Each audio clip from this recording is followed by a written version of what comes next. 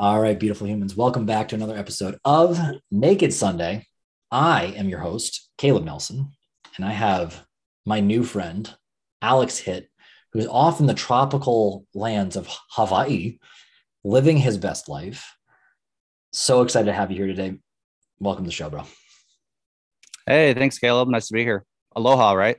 Aloha. Aloha. Shit, I should have started with that too. I like to start off every episode with why I appreciate my guest. Why? I think that if we did a little more of that in this world, just telling each other why we care about each other, we'll move the needle a little closer to that whole thing called world peace and love and happiness and all the things in between. So, this is our third conversation together. And in both of our conversations, you've been very transparent. You're very real. You're very open. You're very honest about where you've been. There's no hiding under stuff. And you've also taken a lot of risk in your life. You bet on yourself. And that's something where here I'm at in my life. I see a lot of people who are too afraid to take a shot, to go do the thing. And not only that, like people who fail and then just stop. I've heard like your story a little bit. I'm excited to dive back into it a little bit more today. But your resiliency and your authenticity and you just the guy that you are, like I've just enjoyed your company and I'm just so grateful to have you on today, man. So I just want to share that with you and I'm excited for a great conversation ahead. Wow, that's a amazing compliment, and I really appreciate it. Thank you. You're very welcome. Let's start this off. You know yourself better than I. Alex, tell those listening, who are you? Man, yeah, I'm a thinker. I think, right? Um, to kind of relate it back to your story and my authenticity, and that's been a journey, and it's been developing. And I think I started off in life as a very open and trustworthy and kind of honest, heart on my sleeve type of person. When I was young and in the grocery store, I would go up to random people and hold their hand. My mom would have to come up and pull me away and say, Alex, you can't just do that. Someone's going to steal you. And I think over the time, that openness and that trustiness, just through life and growing up, changed, and I became more inward and sheltered and armored. And it's been a process for me to come back to that authentic, hyper open, trusting person over the years. And so that you say that, and that's how I come off, such a compliment, and it feels like an achievement to me, because I feel like, wow, I kind of got back to that person who I always was, right? Or person who I was born, which was this trusting and honest and open person. So, yeah. Dude, that's super cool. I feel like you said something similar last time, but to hear you say it again the way you just did is so cool. And the thought that comes to mind, and I think a lot of people go on this journey, and perhaps this is the goal of life anyway, is like to go back to that purity that we were when we were born. Like we come out of the womb, we're not effed up by whatever. We're just pure. We're just like babies are bundles of love. That's all they are. Right. All they know how to do is just like ask for love and just connect, and they demand it. And sometimes it's annoying because they just cry, but they're so damn cute and you just love them anyway. And perhaps on this journey of like what you've talked about, and that as you're realizing for yourself, and I'm just glad to be a part of helping acknowledge that, the journey is back to that. It's almost like Benjamin Button. You ever watch that movie? Yeah. Except instead of the physical, we're just going back to this honest, real, like genuine being, whatever that is, however we want to define it. So that was the kind of the picture in my mind. Maybe this conversation be called the Benjamin Button. Let's dive in. Take us a little bit on this journey. We kind of have the opener and the closer where we're at right now, and I would not even so much call it a closer. This is the checkpoint where we're at in your journey. Take me to, how did we get here? Wow. A lot of places to start in the story, and a lot of start and stops too. It's kind of, I think it's almost cheesy to say, when I was born, or, when I was, when I grew up back in the, so I think we'll start at, where I left off, which is, was this open and trusting child. And then there was a loss of innocence. Paradise was lost. And, I think everybody goes through this in a certain way as a child. And I was maybe more sensitive than other people. And I took it really hard. And I have, which isn't a perfect definition, but an antiodromia. This is a Jungian term, which means a personality shift. And like I said, I went from this open and trusting child to this kind of recluse, lock myself in my room and play video games and keep to myself. And, my parents kind of scratched their head and said, "Hey, where did that kid go?" But, this is kids growing up, and, gaming culture, was big back then. But I went through high school, and one thing that really woke me up is I was actually in a religious studies class in high school. And there was a teacher in there who I didn't grow up religious. I didn't grow up reading the Bible or anything like that. And he used the Bible, and every time that it said God, he replaced it with love. And maybe now I would, be in that class and I would say, it's okay. But at the time, it like blew my mind because I never had looked at the Bible or thought it was, a deep subject matter. But the way he did it, it just like kind of, was influential on me. And he directed me to Joseph Campbell and The Hero's Journey. And I read that and I was big into media and saw The Hero's Journey and all these different pieces of media that I loved. And all of my favorite movies was The Hero's Journey to a T. And so I went out on this hero's journey myself, on this quest for God, and looked high and low, studied Eastern religions and Western mysticism and the occult, and of course, conspiracy theories and all these kind of, out there things. And it kind of culminates after college, which I call the dark night of the soul, when I was really kind of going through childhood baggage and anger and, trying to find that person who I was again. Right. And trying to get rid of all these things. And it kind of peaked at a certain moment of discovery for me, which is a whole, book worth of information. But I realized that, what I was looking for was with me all along. And God, which I believe in now, was also with me all along throughout the entire journey. And that really opened me up to this world of unlimited possibilities, and that this world wasn't a hard, materialist, rigid place. And that instead of all the world conspiring against me, in a way, the entire world was conspiring for my benefit.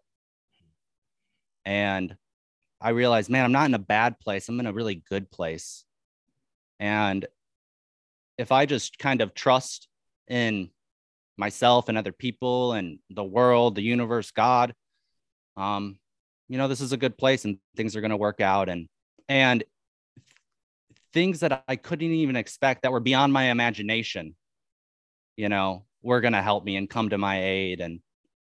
And so I kind of got that feeling of, playback, I guess, of, wow, I don't have to be this hard materialist, skeptic, critic of everyone else and everything. I can have an open, trusting, inquisitive, curious mind about things. And that's going to show me things that I've never had seen before if I had that other perspective. Bro, I was so hyped about this conversation. The fact that you just took it there already, like, let's touch on the God is love. I think what your professor did was actually quite profound. Your teacher, let alone high school. Mm-hmm. Holy shit. As somebody who struggled with a connection to something greater than myself, that was quite poignant for me, my friend. As somebody who now believes in something bigger than me, we'll just use the term God. I remember a couple of years ago when I was driving home from the gym with my wife, and I just told her, "Hun, I just decided I believe." And she's like, "Thank God you're driving, because I would have gone off the road." But I love the replacing of love, because a lot of people have said God is love. God is this. Love is everything. God is everything. And I think if we look at it from, instead of like this humanistic determination of what is God, I feel like that's a human term. I don't think we have human words to describe something that is not human.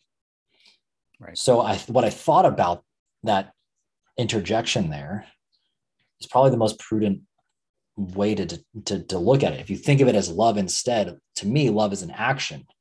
It's giving of yourself, an authentic version of yourself. And what I'm hearing within your story is that you've come back to this honest, open, trusting, loving, caring, curious being. You've come back to love instead, which I thought, like, that's what I was hearing all along as you're talking about. Wow, that's fucking cool, man. Like, that's really, like, I think people spend their entire life trying to figure some of that stuff out, and they try to keep it in so much, like, I'm gonna look at my spreadsheets, I'm gonna look at like the box, everything's gonna be in this box, I have to be able to control it. And perhaps you even mentioned the word control. I'm trying to control everything, realizing you don't have control anyway. You can only be curious. You can only like lead with what you have. So when you said you went on this search for this quest for God, or this quest for love, which I would dare say is the true journey in there, that was really powerful. And the hero's journey is kind of a romantic ideal, to think that I am a hero, you know, in my own journey. You know, I'm this knight of my own story. You know, that takes a romantic, you know, kind of perspective on things. And I definitely have that. I romanticize things. Absolutely. Which has a positive and a negative, right? It does. Well, I appreciate you bringing that up, because I think a lot of people don't appreciate those. I think there's a lot of guilt in like having success. I think a lot of people, what I'm continuing to learn, the more I work with successful people, successful couples, you name it, people feel guilty about having a successful marriage. They feel guilty about having a successful business. They feel guilty about having successful health practices and looking better naked, whatever that means, and being okay. Like, people feel guilty being happy. I am not going to exclude myself from that. I struggle with that immensely. So I think that what you've described in the hero's journey, this romanticized, like, I went into darkness, I was willing to go without success, sometimes is what we paint ourselves as. I'm just curious about your perspective on this. What if we just didn't need to go on the hero's journey? What if we just appreciated what we had to begin with? Where do you take that? You know, I've heard this, that, you know, people want to live in a one season world, you know, and I live in Hawaii, so I do live in a one season world, but people don't want to, you know, I use a lot of Jungian terms because that was kind of what I was reading when I was going through this journey. But there's a concept called integrating the shadow, which I think can be taken in a wrong way and in a right way. Of, you know, all of us have this, I don't know, this dark side, or this story, or you know, whatever it is. And how do we authentically engage with that and integrate that into our story? I mean, that was kind of one thing that we were talking about, is like, man, you know, all of us have these kind of unsavory elements of our life or our journey, and to contextualize it in a way, or to not paint over it, right? And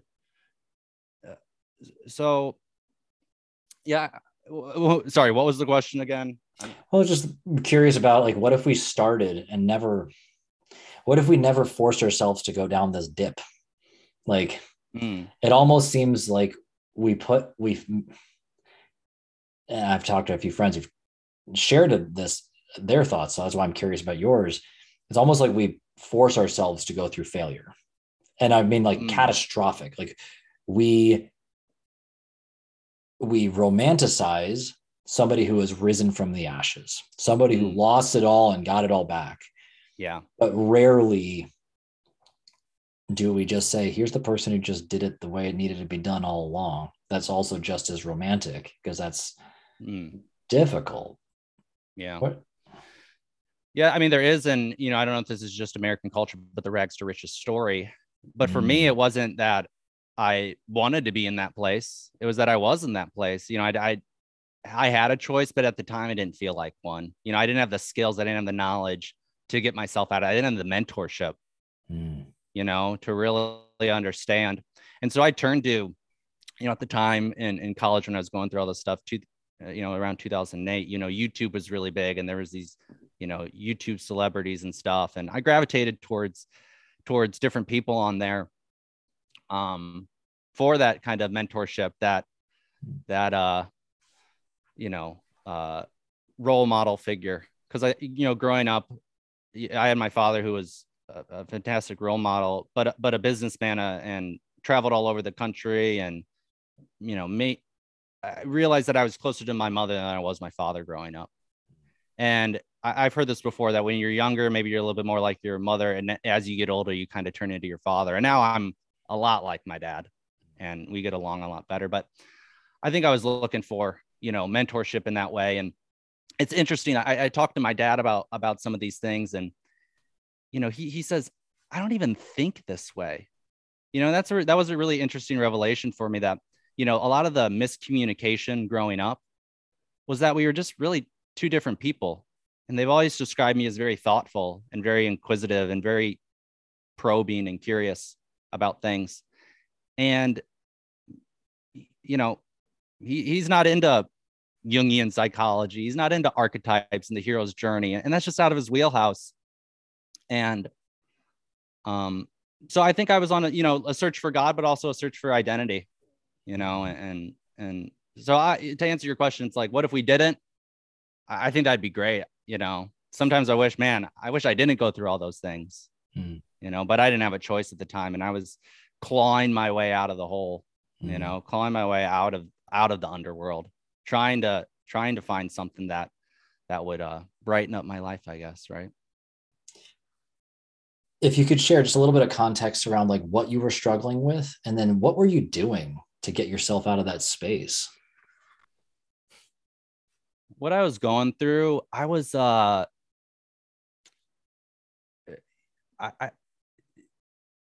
I said, I had this kind of personality change, and I went inward, and I started to be very I was always into arguing and debating. And I think at the time, I just didn't really know how to relate to people, and I was being kind of antisocial and combative, and and I don't know if public school is the best place to, practice your social skills, but that's where I grew up, in public school, and hated school, was a troublemaker, and stuff like that. So I was just going through this kind of, kind of anger and angst. I say my teenage angst came late. And then I went into college, and I hated college. I mean, I did not want to be there, but I was like, what else am I going to do? And didn't really engage in college. I wasn't part of clubs. I didn't socialize, go to a ton of parties or anything like that. But I was on this, inward search. And I'd actually spend a lot of time listening to YouTube videos, walking around campus. Walking was really therapeutic at the time for me. And I'd go on multiple hour-long walks every day, just walking. And listening to a lot of Joseph Campbell and other people on YouTube about symbolism. And, at the time you could find any type of video on YouTube. This was before they censored everything and shut everything down. So, listening to crazy things and just expanding my perspective. And there's a key part of this, which I almost have to leave out, and just say, people gotta, I'm actually writing a book kind of on the subject of my discovery, right? Because there was a major discovery, and that really changed my entire perspective about life. And like I said, it had to do with something that was personal and with me the entire time. you know, that related to my family, and our family history. And when I discovered this, you know, things radically changed, right? It was that turning point where I said, wow, this world is absolutely amazing. It's not it's not what I think, right? This world is not what I think it is. And I thought I knew everything, you know, at the time. I was this very opinionated. I'd go home and tell my parents, well, you know, this is the ideal government. And my mom would be like, you're 19 years old. You don't know. What are you talking? You know, like, you're being ridiculous here, you know. But this was part of the being kind of inconsiderate to other people and not understanding and not empathetic and not forgiving of other people. I wasn't very forgiving of other people and their faults, even though I had so many. Right. And so this would lead to arguments, and I know better than you. Right. And I think the discovery, what it really did was humbled me. It was really a humbling moment in saying, I don't know anything about this life. And it was right in front of my nose this entire time. But I was so myopically focused on what at this one small thing, that I wasn't looking at the big picture. And when I looked at the big picture, well, it was all there the entire time. But I was looking, you know, at my one little, you know, I was looking at through my point of view. So I think that empathy was huge, you know, for other people, and forgiving other people, forgiving my parents, forgiving, you know, my family for, you know, maybe not being there in the way that I wanted them to be. And yeah, I think that was really big. You know, one of the kind of the things I had was I felt like I had, so I think a lot of people go through, I felt like I had social anxiety, right? Because I was doing things that were antisocial, and then people would respond negatively. So, oh, well, people are responding. It must be because I have some sort of social, you know, thing. But what I realized is that instead of shying away from that discomfort, you know, if there was a pause in the conversation, or if things felt uncomfortable, it was just to be present in that conversation and try to really be open and present to what the other person may have been going through or what they were wanting to say. And this was really expressed when I was working in hotels. So I have an interesting journey, you know, of how I got into hotels. But when I started working into hotels, I started practicing this, which is nice because at a hotel, you have a position, you have a role, you know. It's not like a party. You go up to somebody at a party and it's like you're just kind of two strangers, right? At a hotel, you have a job and a position and a reason to be there. Yeah. But there would still be this interaction opportunity. And I started to really practice that of just, hey, just be there with people and be open to people and let people, you know, don't feel like you have to monopolize the conversation or lead the conversation a certain way. Just allow them to, you know. And it was amazing when I started doing that, people really opened up to me, you know, and all of that angst or all of that I'm socially awkward, it just wasn't true, you know. And people really enjoyed me. People really liked me. And I started to enjoy, you know, being, you know, talking and with other people. So that was kind of a revelatory moment for me. I discovered that, you know, I was humbled, right? I'm not a know-it-all, right? And then taking that perspective and you know, I was able to kind of practice it in the hotel. And that was a big thing for me. I really love that. Again, I'm echoing a lot of things, and I'm not going to turn it too much to me here at all, but like hear like these pivotal moments in people's life where it just goes, the light bulb went on. And humility, that humbling moment, that's the word that keeps coming up. This epiphany. And you said to yourself, like, I thought I knew everything, and then I realized I knew nothing. And from what I was hearing prior to that, you're on this journey to like understand stuff. I was collecting all this information, perhaps just all this data on these long marathon walks from people like you're not even engaging with, to this moment, bang, I really don't know anything. And I really liked your part of that, like the forgiveness piece. I don't know how many conversations you had with family or otherwise, but even just like internally to say like, hey, I forgive you, and even forgiving yourself. Dare I say that's probably part of that paradigm.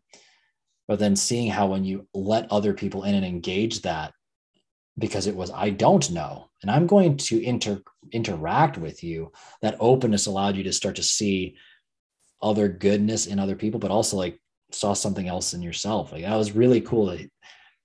For me, what I hear is like a very harsh, raw, masculine to like a soft, more accepting, feminine.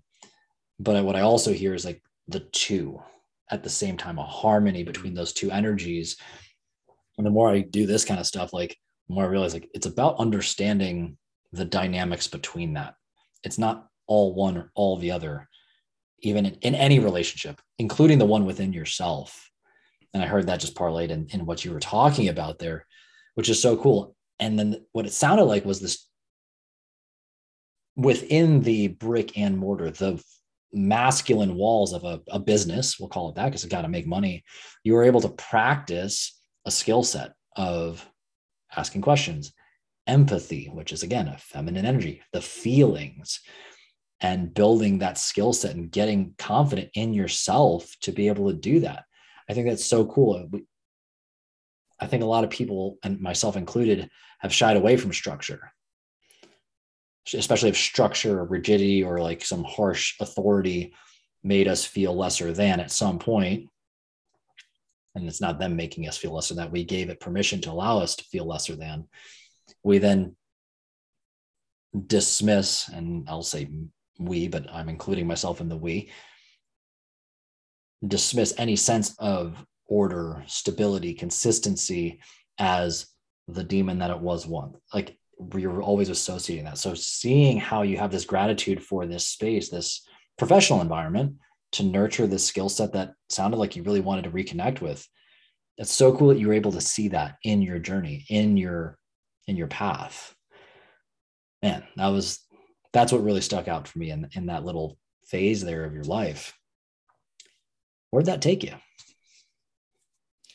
So when I was practicing all these hospitality skills, I was actually working the night shift. Oh.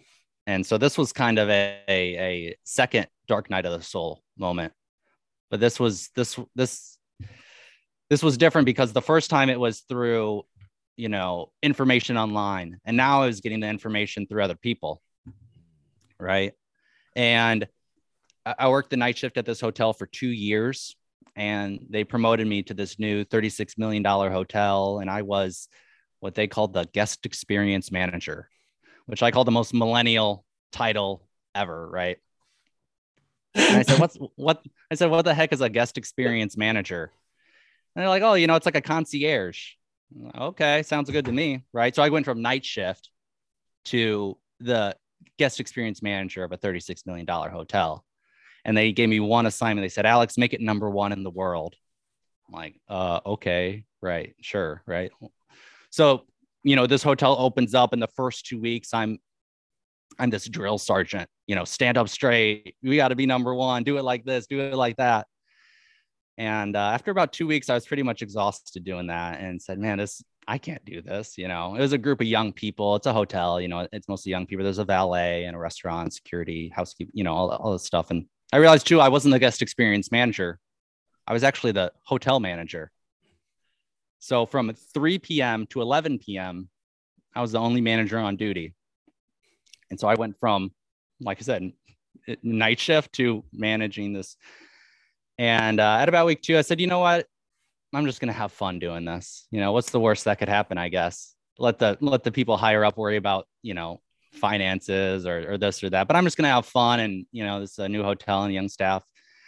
And that openness to fun and to see what happens allowed me to fall in love with a girl behind the front desk whose name is Johanna, who's still my girlfriend.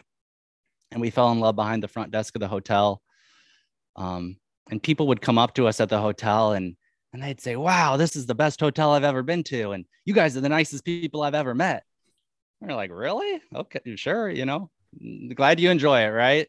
And the reviews start coming in and, people are always mentioning us, Alex and Johanna, they're amazing. They're the best. And at the end of the year, the hotel became the #1 hotel in the world in its brand. Wow. And I was invited by corporate to speak to over 52 general managers all around the world about what makes us #1. And that was a really healing thing for me to say, wow, look again, when I was that playful, open, not this serious, armored, stand up straight, do it like this, person. And I was that authentic Alex. That's a world-class experience. That blew my mind. And that was super healing for me. And then, I got my girlfriend too, who kind of the basis of our relationship was she caught me at a time where I was like, you know what? I'm just going to be honest. What a amazing revelation, right? But I'm going to be honest with somebody, really, 100%. And our first date, we shared things that I don't think we ever shared with other people before. And we just immediately had this amazing connection. And then we moved to Hawaii. Wow. I don't know if you've picked up on this yet, but guest experience manager. I don't know, again, if this is part of that millennial it spells gem. I thought that was great. Yeah. Did you know that? I don't know if you're aware. Yeah. And then it'd be the joke, be like, oh, you're a real gem. Yeah. I love everything about that. Bro, the honesty, leading with that. It's so cool that it sounds like for the first time in your intimate relationships, you led with just like, this is me. Here's what it is. Take it or leave it. And it also held the space for your partner to also, your now partner, to be the same. And I think that that's a really profound we can actually give to other people. I think a lot of times we interpret honesty or authenticity as like, I'm being selfish because I'm just going to be me, whatever. Mm-hmm. And it's not about, I'm just going to be me. There's that piece, which is usually you're trying too hard to be something that, again, it's not actually being you, but I'm just going to be me. And with that, as much as it makes me feel a little nervous to just say, here it is, it also makes space for somebody else and almost gives the other person permission to also let their walls down and be honest and be real and be authentic and feel safe doing so. And to me, it's no surprise that you guys were able to forge a meaningful relationship out of that, so much so that you decided to now be in Hawaii. Like, that's so cool. Right. Now, your story in Hawaii is also just as luminous. So take me on that. Take me on this journey. Right. Yeah. So in between this, this is going to throw you for a loop, but in between this night auditor, night manager of this hotel to guest experience manager, I actually biked halfway across Japan. So after college, I moved out of Wisconsin, I moved to Colorado, and then I had an opportunity to go stay in Japan for a little bit to see my friend, and got an opportunity to manage a international hostel. And so that was my introduction into the hospitality industry. Might take this conversation in a new direction, but it's okay. I didn't know about this. Yeah, it was one of those things that, so I went from, after college, I wanted to leave Wisconsin so bad. And my present to myself for graduating college was I was going to hike the Colorado Trail. Mm. And so I spent all of my graduation money buying an ultralight tent, all this stuff. And I drive all the way out to Colorado. My mom cried when I left because she thought I was going to die. And I just drove out there in one day. I had a friend who lived in Denver, stayed with him in Denver. And then the next day I was off on the trail. And I hiked the trail, and on my first day, my boots are too small. My tent completely falls down. It's like the worst tent ever. It's this ultralight, it's made of like tissue paper. My boots were too small. My backpack was too heavy. I couldn't light my stove. It wouldn't stand out. It was just a huge failure. And I was just like, oh my God, like what am I going to do? I spent all my money. I got nothing going for me. This was my big thing. And I failed.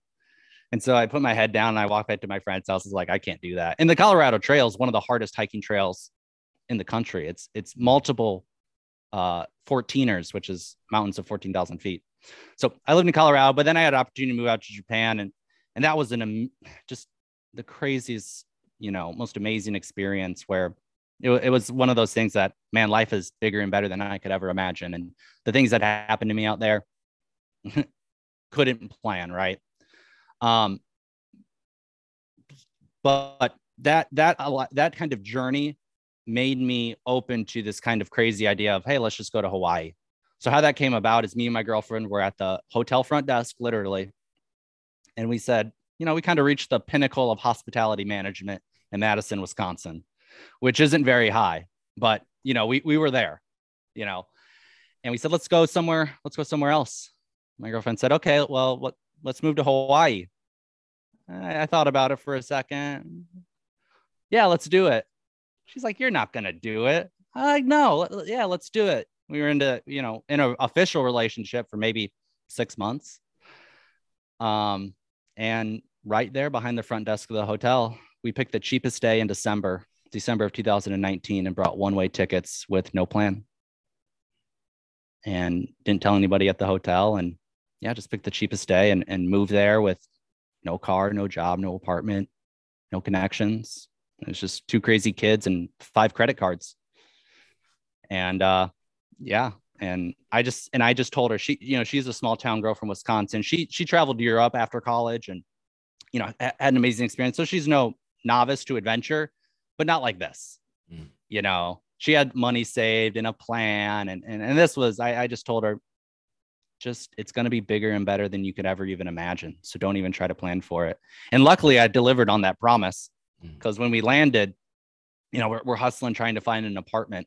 And this is December of 2019, the Christmas before COVID, right?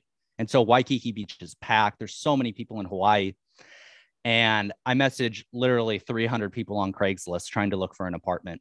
And one gets back to me, one that wasn't a scam. And so we go down to this apartment on Waikiki Beach. We go up to the 20th floor and we look at this apartment, and it's literally apartment 2020. And we're like, whoa, apartment 2020? Like, it's December 2019, right?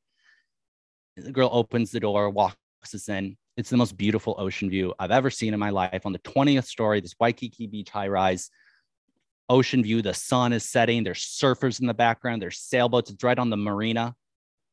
And we're just like, we got to have this place, right? It's a studio. And the girl says, I actually move out tomorrow. I have to do an emergency trip home to go see my dying grandma. Can you move in tomorrow? And we both look at each other and we're like, of course, right? So we come the next day and she's moving the last bit of our stuff out. And the landlord shows up and she goes, what's going on here? And the girl is renting us the apartment. She goes, I'm leaving. These are your new tenants, and hands us the keys and walks out. The landlord looks at us and like scratches her head. And she's like, well, good enough, I guess. Right. She goes, I'll give you a lease in a couple of days. She walks out and we're just in this apartment on Waikiki Beach, apartment 2020. Didn't pay a down payment, didn't fill out a lease, nothing. I mean, so we get this apartment for free. And we didn't pay anything for, up until the first week of January. Wow. And so we just got this apartment for free, apartment 2020. And, my girlfriend kind of looks at me at that point and she goes, yeah, bigger and better than I ever imagined. That's for sure. Right. And that was just the beginning of it, kind of this crazy journey that we had. But that was the clue, right, that I needed to say, yeah, we're supposed to be here. This was the right move. We made the right decision. And yeah, then things got kind of mixed up with COVID, soon after. Take me on that journey. Take me on the COVID. Like, we're in it now. I'm wrapped in it right now. Okay. So we're in apartment 2020 and we thought, hey, let's move to Hawaii and it'll be a smorgasbord of job opportunities for us, right? Because we got these glowing resumes, #1 guest experience manager in the world. And I actually get a job offer at the hotel right across the street from where we live. We can see the hotel right outside my window, right outside our window, which was ironic because when I lived in Madison, Wisconsin, the hotel that I worked at was right outside my window. It was literally right across the street. Well, it was the same thing when we moved to Hawaii. So this was another, like, you know, I don't know, God winking at me, right? Like, you're doing the right thing. So this hotel is actually a timeshare, and they say, hey, you can sell timeshare here, but all you have to do is get your real estate license. And I said, okay, well, how hard is that? So I spent a couple $1,000s on a credit card because you needed to do the training and the real estate exam and licensing and all this stuff. And I got my real estate license in under 5 weeks, which is really fast. It takes some people 6 months, a year.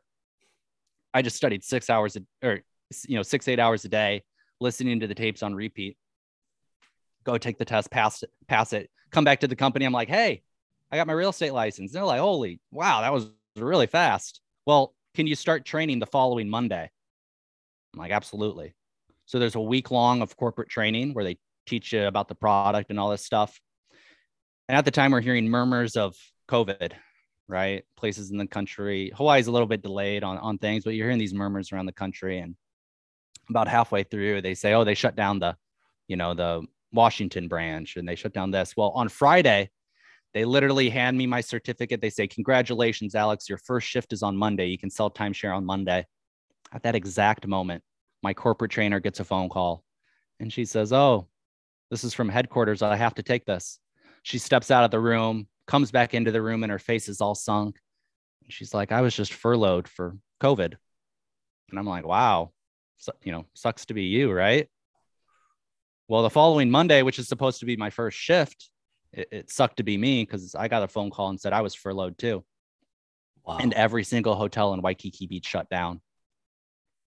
And we thought, wow, what's going to happen now? And, we realized, hey, we're not going to qualify for unemployment because we quit our old jobs, and I'm really not even an official employee yet. So we didn't qualify for unemployment. And we thought, man, how long is this going to last? Right. And there was a run on the stores here in Hawaii. We had to go buy all of our, essentials. And we just were doing it on credit cards, thinking this is going to be over soon. I'm going to go back to my timeshare job. And I was smart enough when I first started, or when we first landed in Hawaii, to download Uber Eats and DoorDash and Grubhub. And so I started driving delivery. Everyone's locked down. I would literally drive the streets in Honolulu and there wouldn't be a single car on it. We'd walk down Waikiki Beach, one of the most popular beaches in the world. There wouldn't be a soul on it. And so it was this really interesting experience where I'm driving all around this new city that I, didn't know anything about, and, delivering food, and was making a killing at the time because nobody else had the foresight, or, no one was expecting it. And so for the first, 2 weeks, I was making $2,000 a week, and so that helped. And, but I kept putting things on credit cards and thinking, man, this is going to be over soon. And kept doing that, and it just kept getting delayed, and the delivery driving slowed down as everybody else needed to do delivery driving, but the bills kept racking up. And so I would get free furniture on Facebook and resell it. I was stacking our studio apartment up with ottomans, and driving would really slow down, and I would actually go to building sites and ask if they had any leftover building materials. And so at one point I had 900 pounds of concrete in the back of my Honda Fit that I was trying to flip on Facebook Marketplace. So you can imagine 900 pounds in the back of a Honda Fit, the bumper is literally dragging on the ground. And did this for all of 2020. I was just hustling, and I still went into a ton of credit card debt and thought, man, I better get this timeshare job back. Otherwise I'm never going to be able to get out of this hole. And at the end of 2020, they called me and they said, you don't have a job anymore. You don't have a job to come back to. You're permanently laid off. And I thought, holy, what am I going to do now? I'm never going to be, like I said, never going to be able to get out of this hole at a 9 to 5. Well, I said, I have this real estate license. Let me try to become a realtor. And so at the end of 2020, switched my license over to real estate. And I created a social media, Alex Hitt Hawaii Real Estate, on Facebook, Instagram, Twitter, LinkedIn, changed it all, let everybody know, hey, I'm a real estate agent in Hawaii. And I didn't know anybody, we're still locked down. So I'd go on social media and I would just follow hundreds of people a day. In between delivery driving, I would just go and I would just pretty much randomly, just follow people and like things and just get exposure, And my name was Alex Hitt Hawaii Real Estate. So every time I interacted with somebody, it came up, oh, Alex Hitt Hawaii Real Estate. Well, if you look at my Twitter account, I follow 5,000 people. Well, one out of these 5,000 people sends me a message and they say, "Hey, Alex, we should talk sometime." And I send them a message back and I say, "Really? About what?" I literally said that. And they go, "Real estate." Oh, yeah, oh yeah, of course. I'm a real estate agent. That's what, of course. And so we go back and forth for a little while. And then they say, "Okay, we're going to come look at houses in January of 2021. Can you meet us?" Of course, right? So they fly in. I rent a car on a credit card. The last little bit that I had on a credit card, literally had to clear money out so I could, rent it. Pick them up from the airport. We're driving to go look at our, first houses. They say, "Alex, tell me a little bit about yourself." "Oh, I'm Alex. I'm originally from Madison, Wisconsin, and lived in Colorado and lived in Japan. And now I live in Hawaii." The husband looks at me and scratches his head. He goes, "Really? When were you in the Navy?" And I'm like, What are you talking? I was never in the Navy." He goes, "Really? Because Scott so-and-so said you guys were Navy brothers. Don't you know who Scott so-and-so is?" "No, I actually don't." And the husband realizes in that moment, I'm not the real estate agent that he thinks I am. I'm somebody completely different. Oh my And God. luckily, his wife was very courteous and changed the subject. And we just kind of brushed that over and go look at houses, that day. And I'm actually leaving out the craziest part. So, these people, I'm not who they think I am, right? Well, the craziest part about this is the husband is a former FBI agent, and both him and his wife are moving to Oahu to work for the NSA. And so their profession is cybersecurity, online intelligence, background checks, and they didn't do a background check on their realtor. That's amazing. And That's so this is one amazing. of those things that's it's not only bigger and better than you could ever imagine, it's absurd. It's impossible. This can't happen. That you trick an FBI agent into being their realtor. It's a case of mistaken identity. But, at that point, what are they going to do, right? They're in the car and we're going to go look at a house. So we're in the car with the FBI agents and, we go look at these houses, and houses in Hawaii aren't cheap. And so they say, "Alex, let's put an offer in on this house." And it's a house for over $1 million. It was $1.1 million. I said, "Great. Yeah, let's do it." Right. So I go home that night, late at night, and I literally Google search how to do a real estate offer, how to do a real estate contract, because I had no idea how to do it. And the next morning I call my broker. I'm like, "You got to help me. I got this huge contract and I don't know what I'm doing." And didn't get an accepted offer on that one. Took a couple tries. The market's competitive everywhere, and eventually got an accepted offer for $1.42 million on a house. And they're elated. It was actually, it kind of worked out perfect. It was the exact house that, it was the perfect house, basically, right? So the deal closes in 30 days, and I hand them the keys, and they were so gracious. At the very end, I hand them the keys, and they say, "Okay, Alex, how many houses have you sold before?" And I'm like, "Oh no." First direct question they've asked about it. And you can't lie to the FBI. So I said, "Actually, this is my first one ever." And the wife's crying and the husband's shaking. "You did such an amazing job. We knew it. We knew this was your first one, and it makes it so much better." So gracious. And, they took us out to dinner. I told them the entire story. We moved here with nothing, had nothing, got laid off, got fired, in debt up to my eyeballs, driving delivery every single day, and out of the blue, out of nowhere, for whatever reason, they messaged me and said, "Let's work together," thinking I was somebody else. And I got a commission check for $35,000, which was more money than I made the entire previous year, driving delivery 12 hours a day, flipping front, incredible. And so that took me out of a big hole, changed my life completely, and dived into online networking and started sharing my story with people, my amazing journey, and that I'm a real estate agent in Hawaii now. And people were just like, I knew the story was incredible, but other people heard it and they, "You need to write a book. You need to do this, and that was really fun. Just to kind of share where I was. And for the rest of 2021, I actually did I did 2 more deals. So I did, $3 million worth of real estate sales in 2021, which, is a pretty okay paycheck for your first year in real estate. And yeah. So, it kind of, where I lead that story off, of the moral of that story is one, you never know who you're going to meet on the internet. This is an amazing thing. So anytime anyone sends me a random connection or sends me a message, I always respond, because that could be $1 million deal there. Right. And also that, I could have never, if you would have told me that story in 2020, that I would become a real estate agent, trick an FBI agent into buying a house for $1.42 million, nobody would believe that, nobody. And it was just another one of those things that's, it's bigger and better than I could ever even perceive. And not even that it's, impossible, that there's things that are impossible that can happen,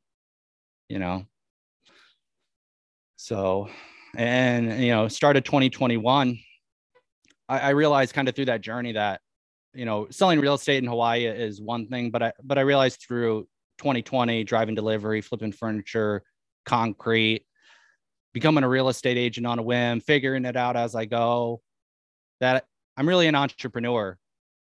And I had a moment of kind of growing up I used to be this lackadaisical hotel manager, whatever, people, have fun type of thing, to this hustler, right? To this entrepreneur. And so that's kind of the space I am right now of, I'm an entrepreneur. And my interests expand outside of real estate in Hawaii. And I'm kind of searching for my thing, of what's the long-term plan here, right? Yeah. Dude, that's an inspiring story. And if I didn't already love you, man, I love you a little more right now. So it's really cool. And I said when I started this episode about your resiliency, a lot of people, when they get the storm thrown at them, whatever, they just curl up in a ball and they just wait for somebody to come save them. It didn't even sound like it even dawned upon you that that's an option. It's like, I guess this is what I'm doing now.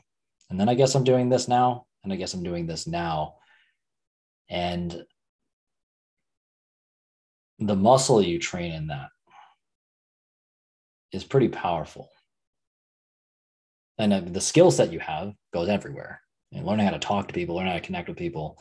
And your openness, like if we're talking about, like you weren't talking to people and then kind of talk in the context of the hotel, talking to people. And now I guess I'm just going to talk to people on the internet, the most vast, open, here's a sea of humans. Let's see what we're going to get. And your openness is I'm going to talk to dude, I didn't know you a month ago. That's what's crazy. When you said that, I was like, yeah, kind of like this conversation right now. You don't know who you're going to meet on the internet. I think there's so many people have this, and I understand why, this dark shade on and their perspective on people. But there's a lot of people out there who are, I'm going to say lonely, but are looking to help, that they haven't found their next person to help. And they it's part of their fulfillment. That couple you're talking about, they were happy to help you with your first big sale. Yeah. They probably, I don't know how much you talked to them afterwards, but I'd be curious to hear their story, because I'm going to go on a limb and say they saw some things too. They probably had somebody come through their life and go, I'm going to give you a leg up right now. I'm going to help you out.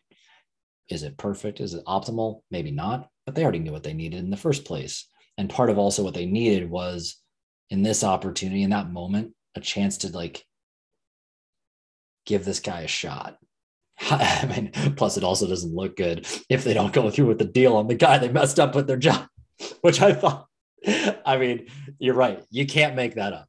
They would not write a movie script about that, but they might have to just for you. I think there's something really profound in that. And the more I talk to successful people, true successful people, not people who are just chasing the almighty dollar only. You need money to survive. Like, that's the world we live in. You need stuff to like meet your basic needs. But what I've found, the people that are truly heart driven, that are really looking to serve and provide value to others and to connect, and they rise to this level of success, it's not about, they're not about just keeping it for themselves. They're looking to do with those resources good with others. And that's what I heard in there, which to me is really inspiring. On top of the fact of all the things you went through and took a leap of faith with your girlfriend, and you're building this life out there in this foreign land, and there's somehow you have this confidence, or faking it until you make it. I don't know, to just be like, I guess fuck it, I'll just figure it out. We'll be all right. Like, okay, we're here. And the other thing that came up for me, especially as you talked about the apartment, everything like this looks like the stars were aligning. And we talked about that hero's journey. There's that misconception in this world about the Disney movie ending. I went on my hero's journey. I slayed the beast, and then I got the girl, and then we rode off into the sunset, and then everything's cool. Right. That's just not true. And here you were, having already come through some dips and some dives and some things. The scene is set. You're ready to ride off into the literal sunset and the beautiful Waikiki, right, with a comfy job and all that stuff. The one seasoned world, right? One seasoned world. Oof. Yeah. Oof. That's a good one. Right. And then an actual pandemic rolls through, and like you had to learn how to deal amidst the other things that came up with it. So cool, man. Like, so cool. Yeah. I just had that faith the entire time of, we're in apartment 2020, we're supposed to be here. There's a way, there's going to be something. I didn't know what it was. I had no idea what it was. And looking back on it, even at the time, even when we were in debt up to our eyeballs and no way out, and, isolated in a foreign land, far away from everybody that we knew and everything. And just us two, newlyweds, so to say, in a studio apartment. And, and I think there could have been two things that happened: that, it ended and it, we became farther apart, or that we got closer. And, it was like, the relationship crucible, COVID, studio apartment, only us out here. We don't know anybody. We can't even go out and socialize. And luckily, it brought us just so much closer together because of that honesty that, we kind of set the relationship off on. And our communication, right? That was so big for us during that entire time. Man, there was another point that I wanted, it slipped my mind though, but yeah, I just had this faith the entire time that, there was a reason that we're out here, and I didn't know what was going to happen, but I knew that something, that we were out here for a reason. And, 2021, I guess proved that, right? And something did come, and there was a light at the end of the tunnel, and there was a triumph in the hero's journey, right? It wasn't just failure and debt and bankruptcy and move back to Wisconsin with our heads held low,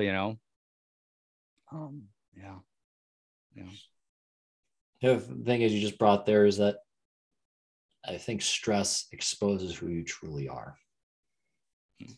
The fact that, and it's exposed what relationship you did have. And I think a lot of people aren't thinking about, people want to rush to the end, like to the fun part.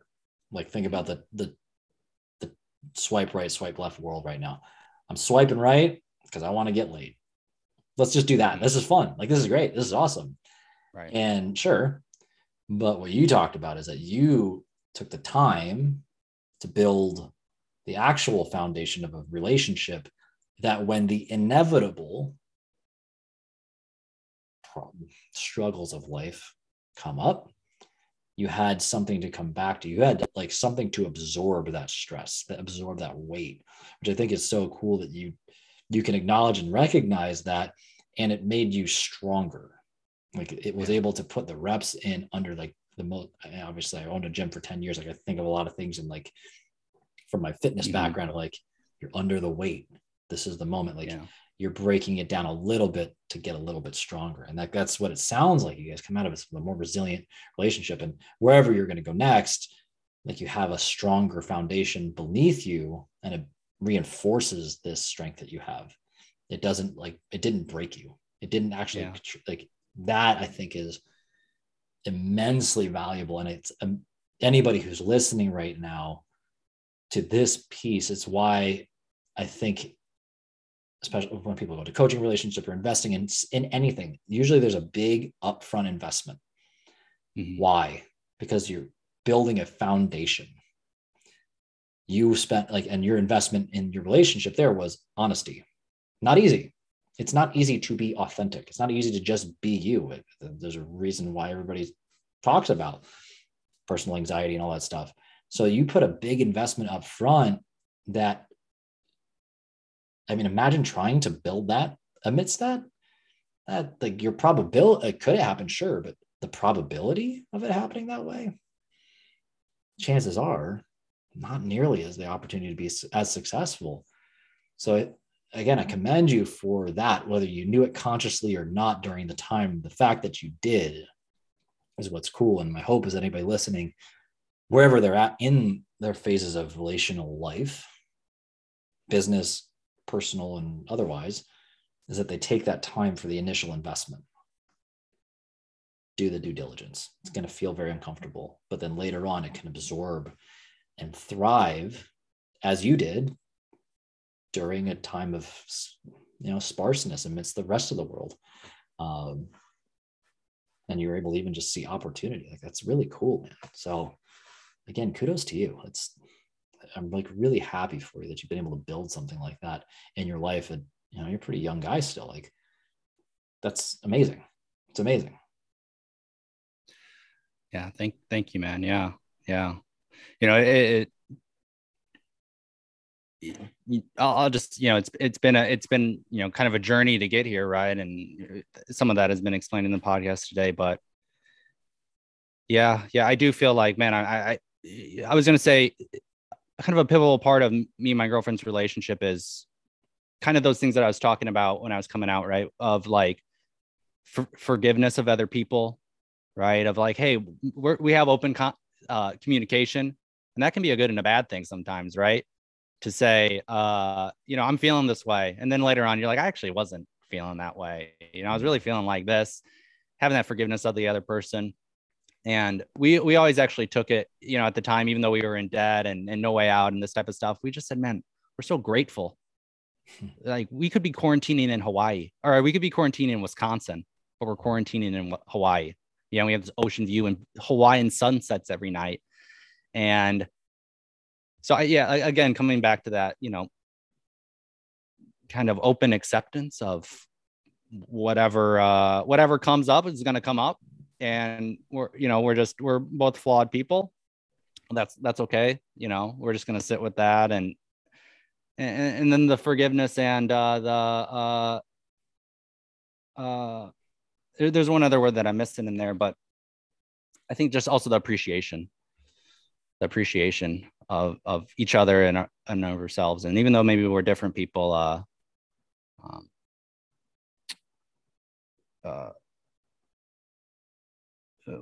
what we share, I guess, we share that communication. So like a common ground. Yeah. There's a common ground. And I think that was one of the things that in our relationship that I never had with somebody else, of like, and that was partially because of me, but that honesty, and I really felt like a human being, it was like, what a weird thing. But, when I talked to her and she has this, total empathy for me, total understanding of me, and walks a mile with my walks a mile in my shoes, because she's there every single step of the way, but really has that, that empathy for me, which I had, but it never is expressed like it is in an intimate relationship.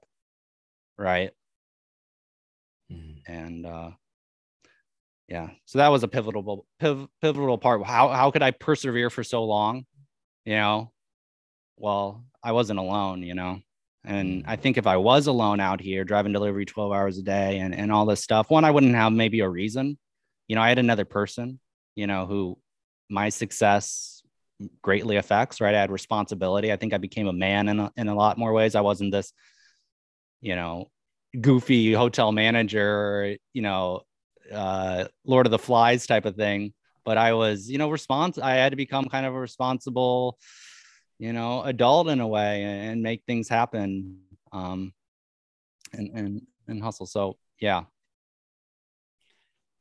Let's bring it full circle before we close out. How's this Sure. experience affected your relationship, as you had mentioned, with your father, your family, all those things? How did that change things?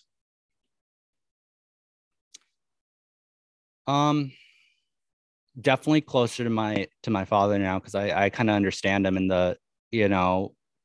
he's a salesman, and I'm in sales now at a very high level. He sells technology, computer chips and stuff like this, and he traveled a lot, when I was young, selling, and but was a great father, coached the basketball team, and took, we did family trips to Europe, and just did amazing things. And so it was healing for me to see that dog is in me too, in a way, and understand him a lot better. And so that was interesting. And how did it affect my relationship with parents? Realizing that I'm also, very different from them too. Right. And they always said, I said this at the beginning, but like, we don't think like you. But they also said to me, you've also done things that we never thought we could do. Moved out to Colorado on a whim, lived in Japan, and they were so like amazed, like, you got a job in Japan and you're managing this hostel, and then you come back and you open it, and I'm just a really different person than them in a way. And yeah, just, I think it gave them kind of they were maybe always a little bit worried about me, of like, where is this guy going? Does he have a plan? Is he gonna, try to mooch off of us forever? And then I come out here and, I make things happen that, are beyond my imagination, way beyond their imagination, right, on what was possible for me. And so I think there's maybe a little bit more of I think they see me, maybe they see me more as, this less of this crazy kind of lost, confused guy, and that I got something, I got some sort of magic or some sort of thing going on here. So I think that was, and for me to be able to come back and say like, oh, I'm capable, right? I know what I'm doing in a way. I got my own style and my own life and my own perspective on things, but it's not, I don't know. It's not,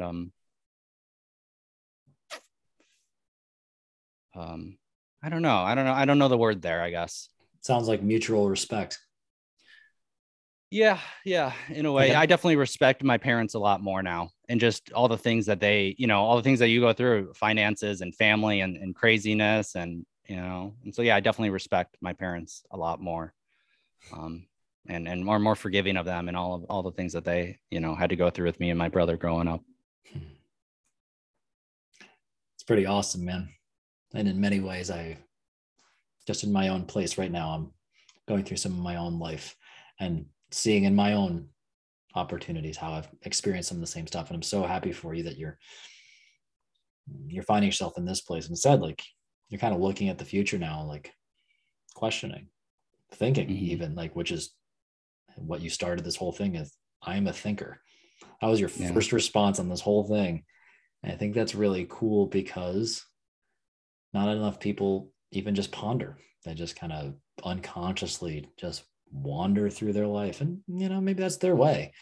But the fact that you take the time to really think about this and get curious, I would say, is probably a great portion of what has allowed you to find success even in the darkest of times. So how do you call it? The dark night of the soul. I like that a lot.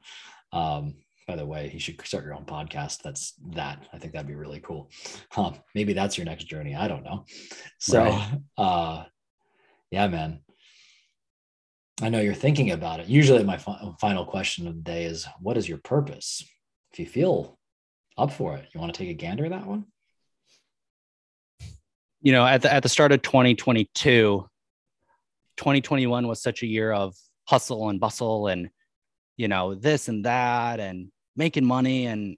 And I think even though the year was amazing and great and, a huge success, I made the resolution for this year of I'm going to be that joyful, happy, inspired, playful person where every day I wake up and it's just like, what a joy to be alive, right? And to really have that joy every single day. So what's my purpose? Yeah, I like to help people and talk to people and all this stuff. But I think for all those things to really work, right, I got to get back to who I am, which is this open and trusting and honest and loving and inspired, passionate person. So I don't know what, my goals are necessarily, right? They're bigger and better than I could ever even imagine, right? What I'll accomplish. I really believe that. But what they are, I don't know. And I kind of like I said, I leave that a question and think about that. And I think in another year's time, I'll be surprised because what this year also is about executing, and getting out of the thinking, right. And just doing and being, open and trusting and not so emotionally and physically and intellectually armored against what I think, how I think things are supposed to be. Right. And how I want them to be, and just letting things happen.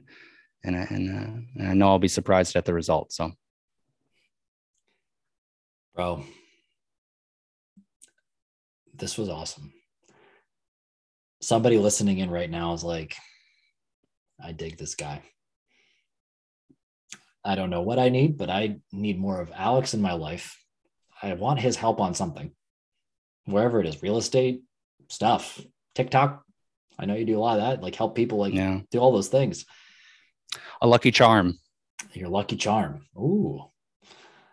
Somebody needs a lucky charm, aka Alex, in their life. What would be the best way for them to get in touch with you? How would they connect with you? I'm on social media, Alex Hitt, Alexander Hitt, or got a TikTok channel, got a LinkedIn. I'm all over the place. I'm on social media, right? So people can find me. My name's Alex Hitt, and yeah. If you want to send me an email, my email is alexahitt@gmail.com. Alex A, like Alexa Hitt @gmail.com. Alex Hitt was taken, unfortunately. Yeah. But my full name is Alexander Addison Hitt. So it's Alex A Hitt. So, strong name. If people want to send me an email, if you want to connect, and like I said, I'm always open to random internet connections. You never know who's gonna be on the other end. So I'll definitely respond. That's awesome, brother. Any parting words of wisdom? Any advice? Any final thoughts you want to share with the audience, man?